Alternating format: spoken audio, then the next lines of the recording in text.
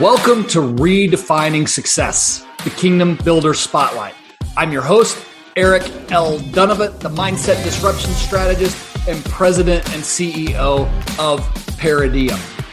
My teams and I redefine success for purpose-driven families and businesses by challenging social norms and balancing family and finance to build kingdom impact and generational prosperity. I believe that there are families and businesses that have learned to give a new definition to the word success from a kingdom perspective. Sit back, relax, and enjoy the next 20 to 30 minutes where we take traditional thinking and turn it upside down. Thank you so much for joining us. This is Eric L. Dunavant, the Mindset Disruption Strategist. Thank you for joining me for another episode of Redefining Success. And today is going to be powerful. Just get ready. That's all I've got to say. My guest today is Darryll Stinson. Darryll is an entrepreneur. He's a pastor. He's a speaker. We'll talk a little bit about it. He's a suicide survivor. He also spent time as an athlete. And every single one of those experiences have shaped him in an incredible way. And he's got such a heart. Darryll and I met about a year ago at a conference we were both attending. We had some time to just spend some one-on-one time together.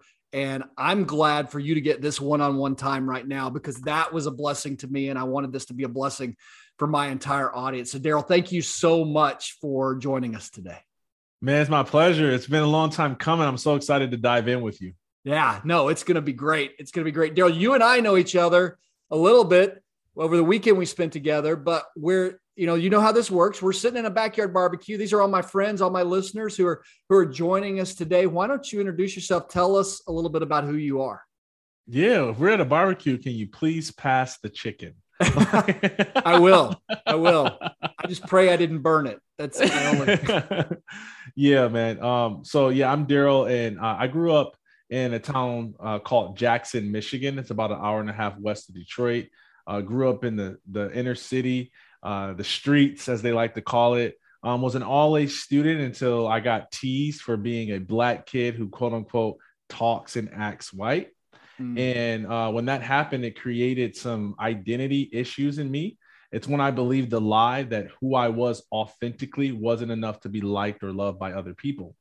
And for me, it was being teased. For a lot of people that I know, it was not being included at the lunch table. It was getting rejected by a girlfriend. It was something that caused them to think that who they were authentically wasn't enough to be liked or loved by other people. And so what I did was I started to change everything about myself to fit in with the Black community. I changed the way that I talked. I changed the music I listened to. I even changed the way that I laughed. I started skipping school, selling drugs. And by the time I got into the 7th grade, I was a completely different person.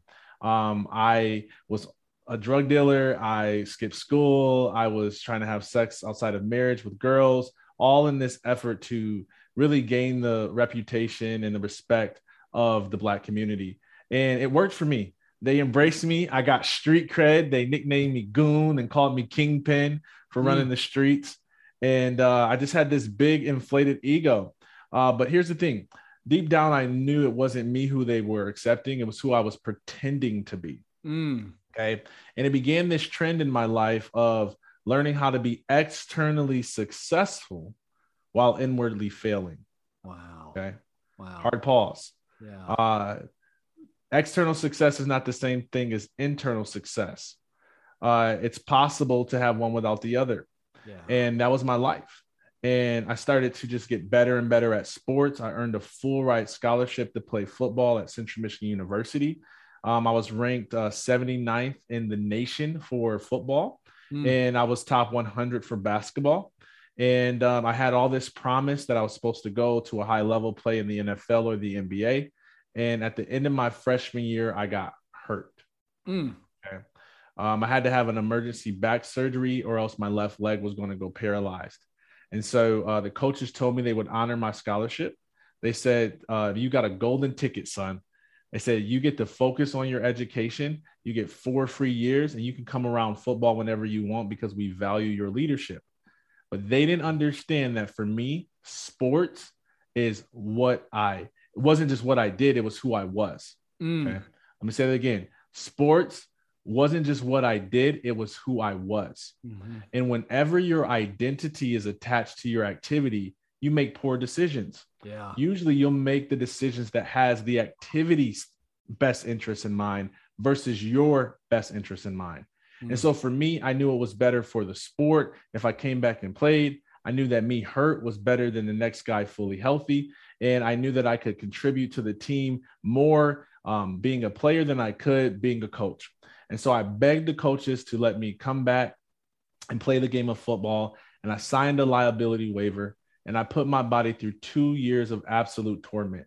The way that I describe it is that I wasn't supposed to walk for more than a mile within 6 months of my back surgery, but I ended up earning a starting position as a defensive end in a Division I football program that was ranked 23rd in the nation that year with Antonio Brown and number 1 draft pick Eric Fisher, all because of something called opioids, pain pills. Yeah. And so I had developed this addiction to pain pills, and I was still playing, starting, making some impact, but you could tell that I was never the same after the surgery because I never fully healed from the injury. And I was taking so many pain pills that they were thinning my blood to the point where every time I made contact on the field, my nose would bleed. And the coaches saw that something was really going on with me, and they said, Lo, going into my senior year, they were like, Darryll, we don't know what you're doing, but we're going to get in a lot of trouble if we let you continue this way. And so they kicked me off the team. Okay. And that's where I learned that I had a lot of inward failure, that the emotions that I was running from, that I didn't know who I was outside of sports, that the insecurities that I had, that I didn't think anyone liked me other than my ability to be an athlete, right? I knew they loved me for my gift, but I didn't think they loved me for me. And that's not an issue that was specific to me. I know a lot of CEOs, a lot of entertainers, a lot of high achievers who feel the same way. People like me for the money that I can earn. People like me for the way that I lead. People like me for the how gifted I am when I sing and open my mouth. They like my gift, but they really don't like me. And so because I had all those insecurities and I never talked about them, because I believe that real men don't show weakness, and that if you show weakness, then somehow that makes you a wimp or a girl, that if real athletes don't cry. So if I cried, then that's showing a weakness. And so I was taught all that. So all I did was suppress the emotions. Okay. I didn't express them. I suppressed them. And the problem with suppressing emotions is that you may not feel it in the moment, but they still sit there. Yeah. And they build up till you either explode or implode. And for me, I imploded. I started to hate myself. I hated that I didn't know who I was because I had changed my identity from a kid. Yeah. I hated that I didn't have any idea what I wanted to do with my life because I put all my eggs in one basket through sports. And so that put me in a dark phase of really feeling like I didn't want to be on the planet anymore.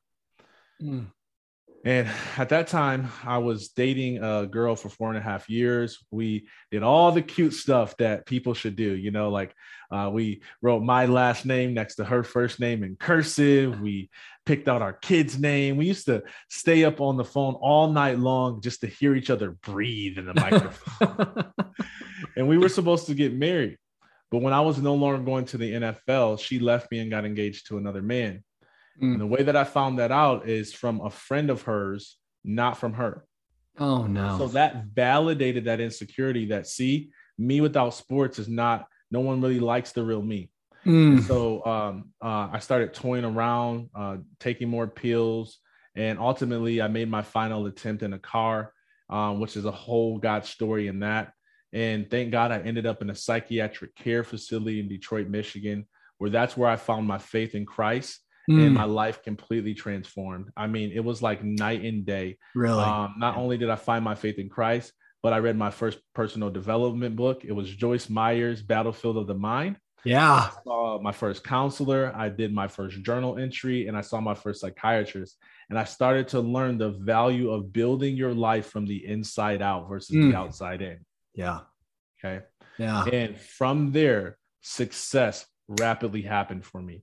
I graduated, got my degree in integrated public relations within a year, which was a statement because I had to take 23 credits while working a job, while doing a paid internship.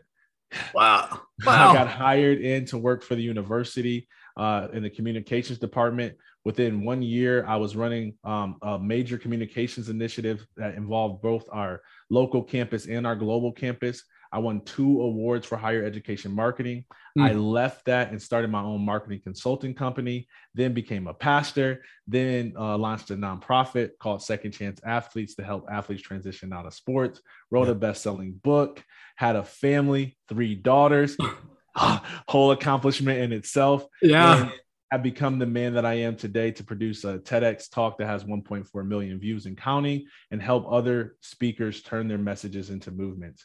And so that's my life and my story. And it sounded a little keynote-ish, but that's I wanted to summarize it quickly so we can get into the meat of how people can take lessons from my losses and apply it to their lives. Yeah, no, but I love that. I love that. I actually you said something in the very beginning. I think that a lot of us don't realize that you so keenly are aware of what happened, probably not at the moment, but how many times do we take someone else's definition of success, right? So you're growing up in the neighborhood and you're like, you're not black enough. Yep. And so their definition of success is you need to change your image. Yep. That's not your definition of success at that point. That's their definition of success. How many times do we take somebody else's definition of success and then change the entire trajectory of what we think we're supposed to be doing because somebody else said that's what we're supposed to do? All the time. Yeah. All the time. And it's crazy because I remember when I left Central Michigan University, there was people who were, I was still an entry-level employee. I was making like 40 grand and I was doing a lot. Should have been making like 150, but right. That in higher ed, that's not how it works. You got to put in your years, got to get tenure there. Right. And I remember talking to several employees when I made the announcement that I was leaving, and with tears in their eyes, looking at me, half their age, saying to me that they wish they could do what I was doing, which was leave and do something that they love with their life. And I'm sitting there like, man, you're way more equipped. I'm young. I got to like prove myself. You've got all types of portfolios and resumes and experience and age. Nobody's questioning you. And like, you should have left a long time ago, but it is that perception that no, this is success. Like I made it here. I got this salary. I have these benefits. I have this esteem. People respect this job title. And I don't know if they'll respect the thing I want to do entrepreneurial wise or et cetera, et cetera. And so living out someone else's definition is like living out someone else's definition of success is like golden handcuffs. Oh, that's good. You're chained, but you're chained by gold. Yeah. And so what do you do? And that's what it's like for a lot of people. And the fallacy in that is that here's my belief. I don't know if you share this belief. I believe you do. Yeah. I believe that the way you become the most profitable in life is by doing that thing in which you were created to do. Yeah, absolutely. Absolutely. I wholeheartedly believe that. Well, it comes back to, I'm going to keep playing on this, but sometimes the definition of success is you're only successful if you do it while you're young. I'm listening to the story that you're just telling. And sometimes we paint ourselves into a corner with the story that, well, I've missed my window. I've missed my mark to go do that thing I was created to do. And that's another misguided, success definition that's out there. Well, you didn't do it then, so you can't do it now. Yeah. Yeah. Man, I just did a post today and it was about a story. That we get to define the meaning that we tell ourselves about our story. Yeah. Right. There's people who will say that. And there's people who would say, man, now's the best time. I'm more educated. I'm more smart. I have more relationships. I have a larger network. Now's the best time for me to launch. And by the way, ask Colonel Sanders if it was too late for him. That's right. And then of course, favorite say, story. He's an anomaly. He's not an anomaly. I know people who are still going back to school. I speak at colleges and I see people that are 60, 70 still going back to school, still pursuing the education. I just talked to one of the guys that was the founder of NSA. He's 80 something plus years old, and he's still doing new things and stretching himself. It's a mentality. And so here's the thing about it is he that thinks he can and he that thinks he can't, both are correct. That's right. That's right. Well, I want to pull something out because you just said this guy's 80, right? And you talked about Colonel Sanders, but I mean, the one thing that I think that we've got sold a misdefinition of success is that, well, you're looking forward to retirement at 65 when we're living till 90 or 100 years old, and how much wisdom you've garnered. Maybe that's the point you're supposed to just be getting started rather than sailing off into the sunset. Yeah. So I have a whole belief around that. Here's my belief, right? Yep. Is people often think like you're winding down when you get older. I actually think you're winding up.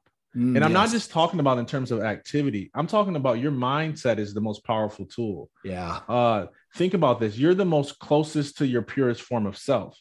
And I have proof of this. Okay. Number one, there's a TEDx talk. I love TEDx talks, obviously. But there's a TEDx talk by Jill Bolte. I encourage everyone to watch it. I'm blanking on the name right now, but her name is Jill Bolte, Bolte. Okay. Phenomenal when she talks about how she lost certain parts of her brain, how she was able to be highly successful and be more successful because her mind, her limitations, her old story was not getting in the way.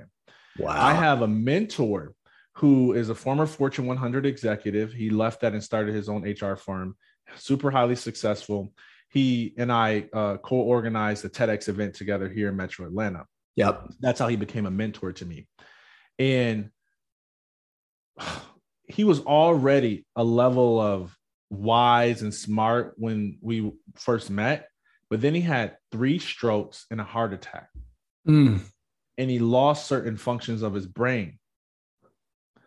But what's happened is all of that caveman brain, all of those old beliefs, all of those old stories that he used to tell himself, all of those inclinations to be frustrated and offended and hurt, all of the, tendencies that he had to overwork and say he was too busy, and all that stuff went away. And now you're getting the purity of his spirit because he's closer to death. Yeah. This guy, I'm telling you, when every word he says, I'm just like leaning towards the screen like, whoa. Yeah. Whoa. Yeah. Whoa. Wow. In fact, there was this time, and you can find this on YouTube. I was in one of our mentoring sessions that was supposed to be an hour and it turned into 4. He starts to talk and it was so profound. I just hit record. Something told me to hit record. Yeah. And I got about, 2 to 5 minutes of it. And it was so beautiful of what he was saying about how to live in awe and wonder of life. Yeah. And I recorded and I played it at our TEDx event and I put it up on YouTube as well. And so, man, I just think that we have to be careful of the story that we tell ourselves because we'll always be right. That's right. Oh, that's so good. That's so good. I mean, you've done so many things and we could talk about so many different things. I want to kind of take this question. What are you most passionate about today? I mean, what's the thing you're doing right now that's getting you out of bed and like you're living your best life through? Helping leaders turn their messages into movements. I hit not a ceiling. It was more so I had a revelation. Okay. And this may seem simple to most people listening, but it was not simple for me because it was profound, because it wasn't something I had thought of before. I was trying to change the world and impact the globe by telling my story, which I was doing. 1.4 million views, speaking on the road every week. But I realized that I could only help those who could connect and relate to my story. Right. I didn't realize that the skill set that I had, that the experience that I had to create a movement for myself could impact far more people if I taught other leaders who are not at all connected to my story to do the same thing that I've been able to do through TEDx. Okay. And when God showed that to me, it was almost like, it felt like salvation all over again. it was like, what have I been doing? I've been so focused on me and my message, not in a selfish way, like impacting other people, being vulnerable with my mental health story, not realizing that I could help other people with other movements. Yeah. That could help people that I would never be able to reach or talk to. And so I started to do that. And one of my recent clients, her name's Sonia. She's from Indian descent. I mean, we were completely different. Our upbringing was different, you know, like whole different culture, whole different belief system, whole different just personality type. She's all like healthy and like and she was an executive at IBM and blah, blah, blah, blah, right? But she dealt with a lot of things growing up from her culture that she was helping other people through. She became a client. We got her on the TEDx stage. Oh man, she's crushing it. It took me 2 years to hit 1 million views. Yeah. She did it in 3 months. What? Wow. That's amazing. And it's not the views, man. You know, the views is just a number, right? It is the people who are watching and reaching out to her. Okay. Saying, oh my gosh, thank you so much. I was delaying happiness till one day, someday when I have this, that, or the other. I didn't realize it was found within. Wow. Thank you so much. I felt the same way from my Indian parents. I felt like I had to marry the people that they wanted me to marry because of XYZ. I didn't know that I had the freedom to choose. I didn't know that I can create a life of my own. Like that's the stories that are happening through her. And they would have never listened to me, but yet indirectly they are. Yeah. My influence in her. And so that is what I'm most passionate about, is helping those leaders. So, I mean, if you're helping these leaders kind of unlock, are there 2 or 3 things that you find like almost every person struggles with that like if they could unlock would really then begin to make a difference? And I'm going to imagine it comes back to at its core is they think that success is something that it's not. I'm going to guess. But what maybe it doesn't have to be 2 or 3, or maybe even 1 or 2 things that are just really keeping leaders stuck. The first thing that comes to mind is that people dramatically underestimate the power of their own story. You know, I did it, and people don't believe me because I do have like that whole suicide powerful story moment. But I used to feel that way. I used to feel like my story doesn't matter. Like I used to listen to Eric Thomas all the time, who, you know, ate out of trash cans and lived in abandoned buildings. I listened to Les Brown, who was labeled mentally educated, retarded. And I would listen to TD Jakes all the time, talk about preaching with holes in his shoes. And I'm like, man, my story's not that powerful. I ain't been through that much. And I underestimated the power of my own story. And it's the same as true for most people on this planet, is we think that our story isn't that special, or we think it's beneficial, but we don't understand the power that can happen if we actually invested in our story. And that's the number one thing. So a lot of it is getting people to open up, to let me into their life story so we can find the most powerful thread within that story. Yeah. That's the most challenging work. I can't tell you, every single speaker I work with, it's like I have this little form. I'm like, do you have an idea what you want to share on the stage? They all got stuff, you know, they all look successful. They got all types of keynotes, ideas, and it's all good stuff. And every single time we get on that first hour session where we ideate and we go in deep, and at the end of it is something that they never even thought of. Because it was buried beneath the pain of rejection. It was buried beneath their definition of success. It was buried beneath, you name it. And everyone needs that, because it is impossible, if not hard, like to read the label when you're inside the bottle. So good. And that's why we need other people. So that would be the number one thing I would say that I find is that common, block or limiting belief or thing that people have to overcome. You know, to your definition of success thing, I think that's one of them. But I found that like a lack of openness to who can pour in my life, to who I can learn from. Yep. I was going to say the phrase coachability, but I feel like people would be like, oh, I'm coachable. And I'm like, by who? Right. That's so good. Yep. Right. And you can learn anything from anybody. And I'll give you a tip here.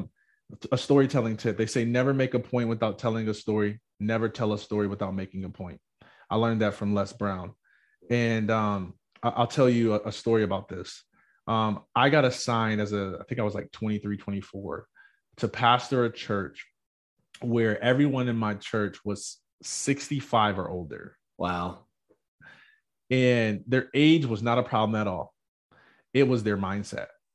I mean, we moved this wooden pulpit and you would have think we crucified Jesus. Wow, really? Yes.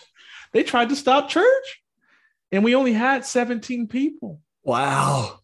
And the building was so out of order that the nursery had mice in it. Oh, because they weren't even expecting visitors. Right. And they had been married longer than I've been alive. Yeah. And the problem is that God doesn't work through titles. He works through people. Yes. Yes. See, I'm going to preach a little bit. Come on. And if you get so caught up in title and you get so caught up in status, you miss the gift that he's trying to give to you through people. Yeah.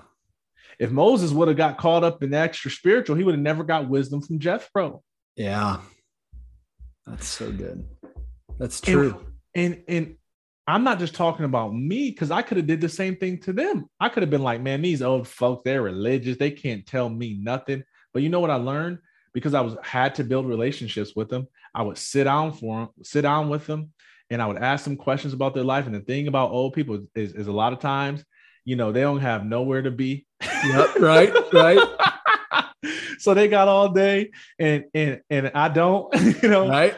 But I'm listening, I'm being patient. And here's what happened every single time. I learned something from them. Okay. And guess what else happened? They learned something from me. Yeah. We started to build trust. And I think that people have a hard time listening to others who they don't think fit their definition of success. I can only listen to you if you make more money than me. If I'm Black, I can only listen to you if you're Black. If I'm white, I can only listen to you if you're white. If I'm a male, I can only listen to you if you're a male. If I'm a female, I can only listen to you if I'm a female. Yeah. And it is the dumbest thing I've ever heard of. And it is the thing that keeps people the most stuck, because they're missing wisdom that God is trying to send to their life through people who they never expected. So think about that. Right. I mean, it's at the end of the day, we learn more from the people, I think, who have a different opinion or a different view than us than we do anyone who has the same opinion as we do. That's why Jesus had Judas. That's right. Oh, that's good. And what we try to do is get rid of Judas. And Judas was like, come on, Judas. Yeah. Manage the money. I'll do more with you than without you. Wow. I needed to hear that today. And see, that's why you are who you are. And that's why you have the success that you have, is because you're so open. You're so open, man. The moment you encounter a revelation or truth, you might wrestle with it a little bit, but you turn and pivot quick. Yeah. And if more people could do that and stop sticking and clinging to their own ways and their method and their plan, oh my gosh, our world would transform overnight. Wouldn't it? People would just humble themselves and do something that they're afraid to do, and listen to someone who they never thought they could listen to, and learn something that they never thought they could learn, and do something that they never thought they could do. Yeah. Yeah. I was talking to somebody earlier today, and we were having a conversation. I'm trying to remember, it's somewhere in Romans, but it talks about God working through us.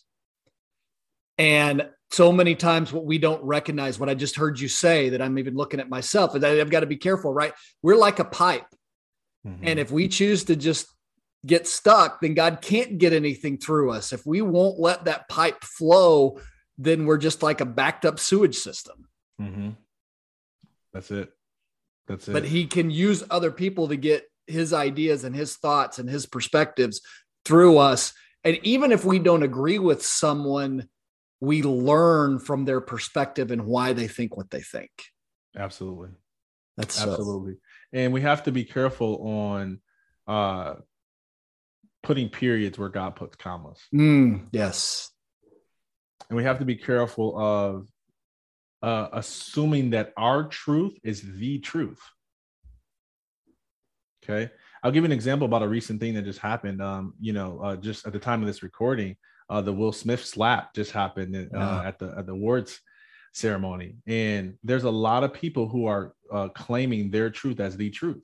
Yeah, when really their truth is just a perspective that they hold. It is a reflection of themselves. They're making conclusions about Will Smith's motive and why he did what he did. And it's only because that is how they see themselves. So the growth opportunity in that is, rather than judge his actions, is actually to reflect on self. Yeah. And what did that moment bring up for you? Yep. Okay. Yep. And so for me, when I saw that, it brought up for me my upbringing, the pressure that I had to perform for the women that were in my life. Now, I can say that's why he did it, but I don't know. Yeah. But that's what I see as a reflection of myself. And so that is where I can grow. I don't grow by criticizing Will Smith. I grow by seeing what happened through Will Smith and see how that reflects on my own story and the meaning that I gave to it. Oh, I love that. I'm thinking back about 3 weeks ago, I was in the room with R.C. Sproul's son, and you may or may not know who R.C. Sproul is. R.C. Sproul is anyway, his son was talking to us, and he made the comment, he goes, the danger that we often have when we watch somebody else's story, and he was using the Bible specifically, or we read about someone in the Bible and we see the sinner, or we see the person who made a mistake, or we see the person who did something wrong, is that we don't realize that that's us. Ooh, that's powerful. Yes. Right. So you can look at Will Smith and go, well, Will Smith should have done this or this or this, and realize maybe the better question is, what is it within me that would have triggered me to do the same thing? And what do I need to work on? Oh, that's so good. Yes. Yes. Right? Yes. Yeah. You know, this isn't every single, that's why I love what you just said. Every single lesson, that lesson's not about Will Smith. That lesson's about Eric. Yes. Yes. Because Eric just as easily could be in that position. Absolutely. You know? Absolutely. That's so good. Darryll, we're going to run out of time if I'm not careful. So I'm going to if someone just came up to you today and said, what is success? How would you define success today? Obedience, expression, faithfulness. Obedience to the call of God and the will of God. Expression, meaning that every gift I have, every personality trait I came here with, I express it. And faithfulness, staying power, resiliency, toughness, fighting the good fight. Yeah. Standing in my truth, even when it's not popular. Yes. Sticking to my belief, even when it's not favorable. Saying no to clients, even if they're ready to pay me, but they're not a good fit. Ooh, there's a good one. Faithfulness. That's good. That's good, because that last one comes down to knowing your value. That's one thing I see. There's so many nuggets in here. That's a one place a lot of people get success wrong. Success is, how many new clients did I sign up last month? Well, if you signed up 10 new clients and every single one of those are not good for the value of who you are, you didn't succeed. Anyway, that's powerful. That's powerful. It's 3 generations from now. What do you want your great-grandchildren to remember about you? That I loved better than anyone they knew. And when I say better than anyone they knew, it's just like, I want to set the example. Yeah. That I was a living testimony of what it means to walk by faith. Ooh, I love that. Yes. Darryll, we've talked about a lot of different things. Is there anything that you wanted to make sure you got to share today that I didn't give you the space to share? No, I feel like we got into a lot of stuff. It's been good. I did. And I'm going to listen to this one 2 or 3 times myself. Me too, man. I'm excited. But I'm thankful for everyone who's tuning in. Yeah. I just hope I did a great job at not just sharing my story, but at giving people things that they could reflect on themselves and improve their lives, and calling some people into the depths of their story. Yeah. To know that we can comment all day, we can post all day, we can hide behind our company's success, but our story is still the most powerful thing in the world. And if I were to use scripture, I would tell you that we overcome by the blood of the Lamb, in the word of our testimony. Yep. And when you think about that comparison, that being in the same sentence, oh my gosh, I just got chills. Because you talk about the power of the blood of the Lamb being in the same sentence as our testimony. That's how powerful your story is, Eric. That's how powerful our listener's story is. Yeah. Wow, I haven't been through a lot. I haven't done all of this stuff. Your story is your story. Yeah. And if you would just submit to that scripture, align your belief with that scripture, I wonder what doors would open for you. Amen. Oh, that's it. Darryll, this has been so good. If someone's listening and is like, man, I want to know more, I want to get in touch with Darryll, or I want to follow what he's doing, what's the best way for people to do that? Go to my website, darrylstinson.com. You can follow me on any social media. It's either my first and last name or at Stinson. My last name Speaks. Very good. Thank you for doing this. Thank you for making the time, and thank you for bringing the word. It's my pleasure, man. Well, I love what you're doing, Eric. Appreciate you. Yeah, I appreciate you too. Thanks so much, Darryll. Thank you, everyone. Thank you so much for listening. We will see you again next week. God bless you.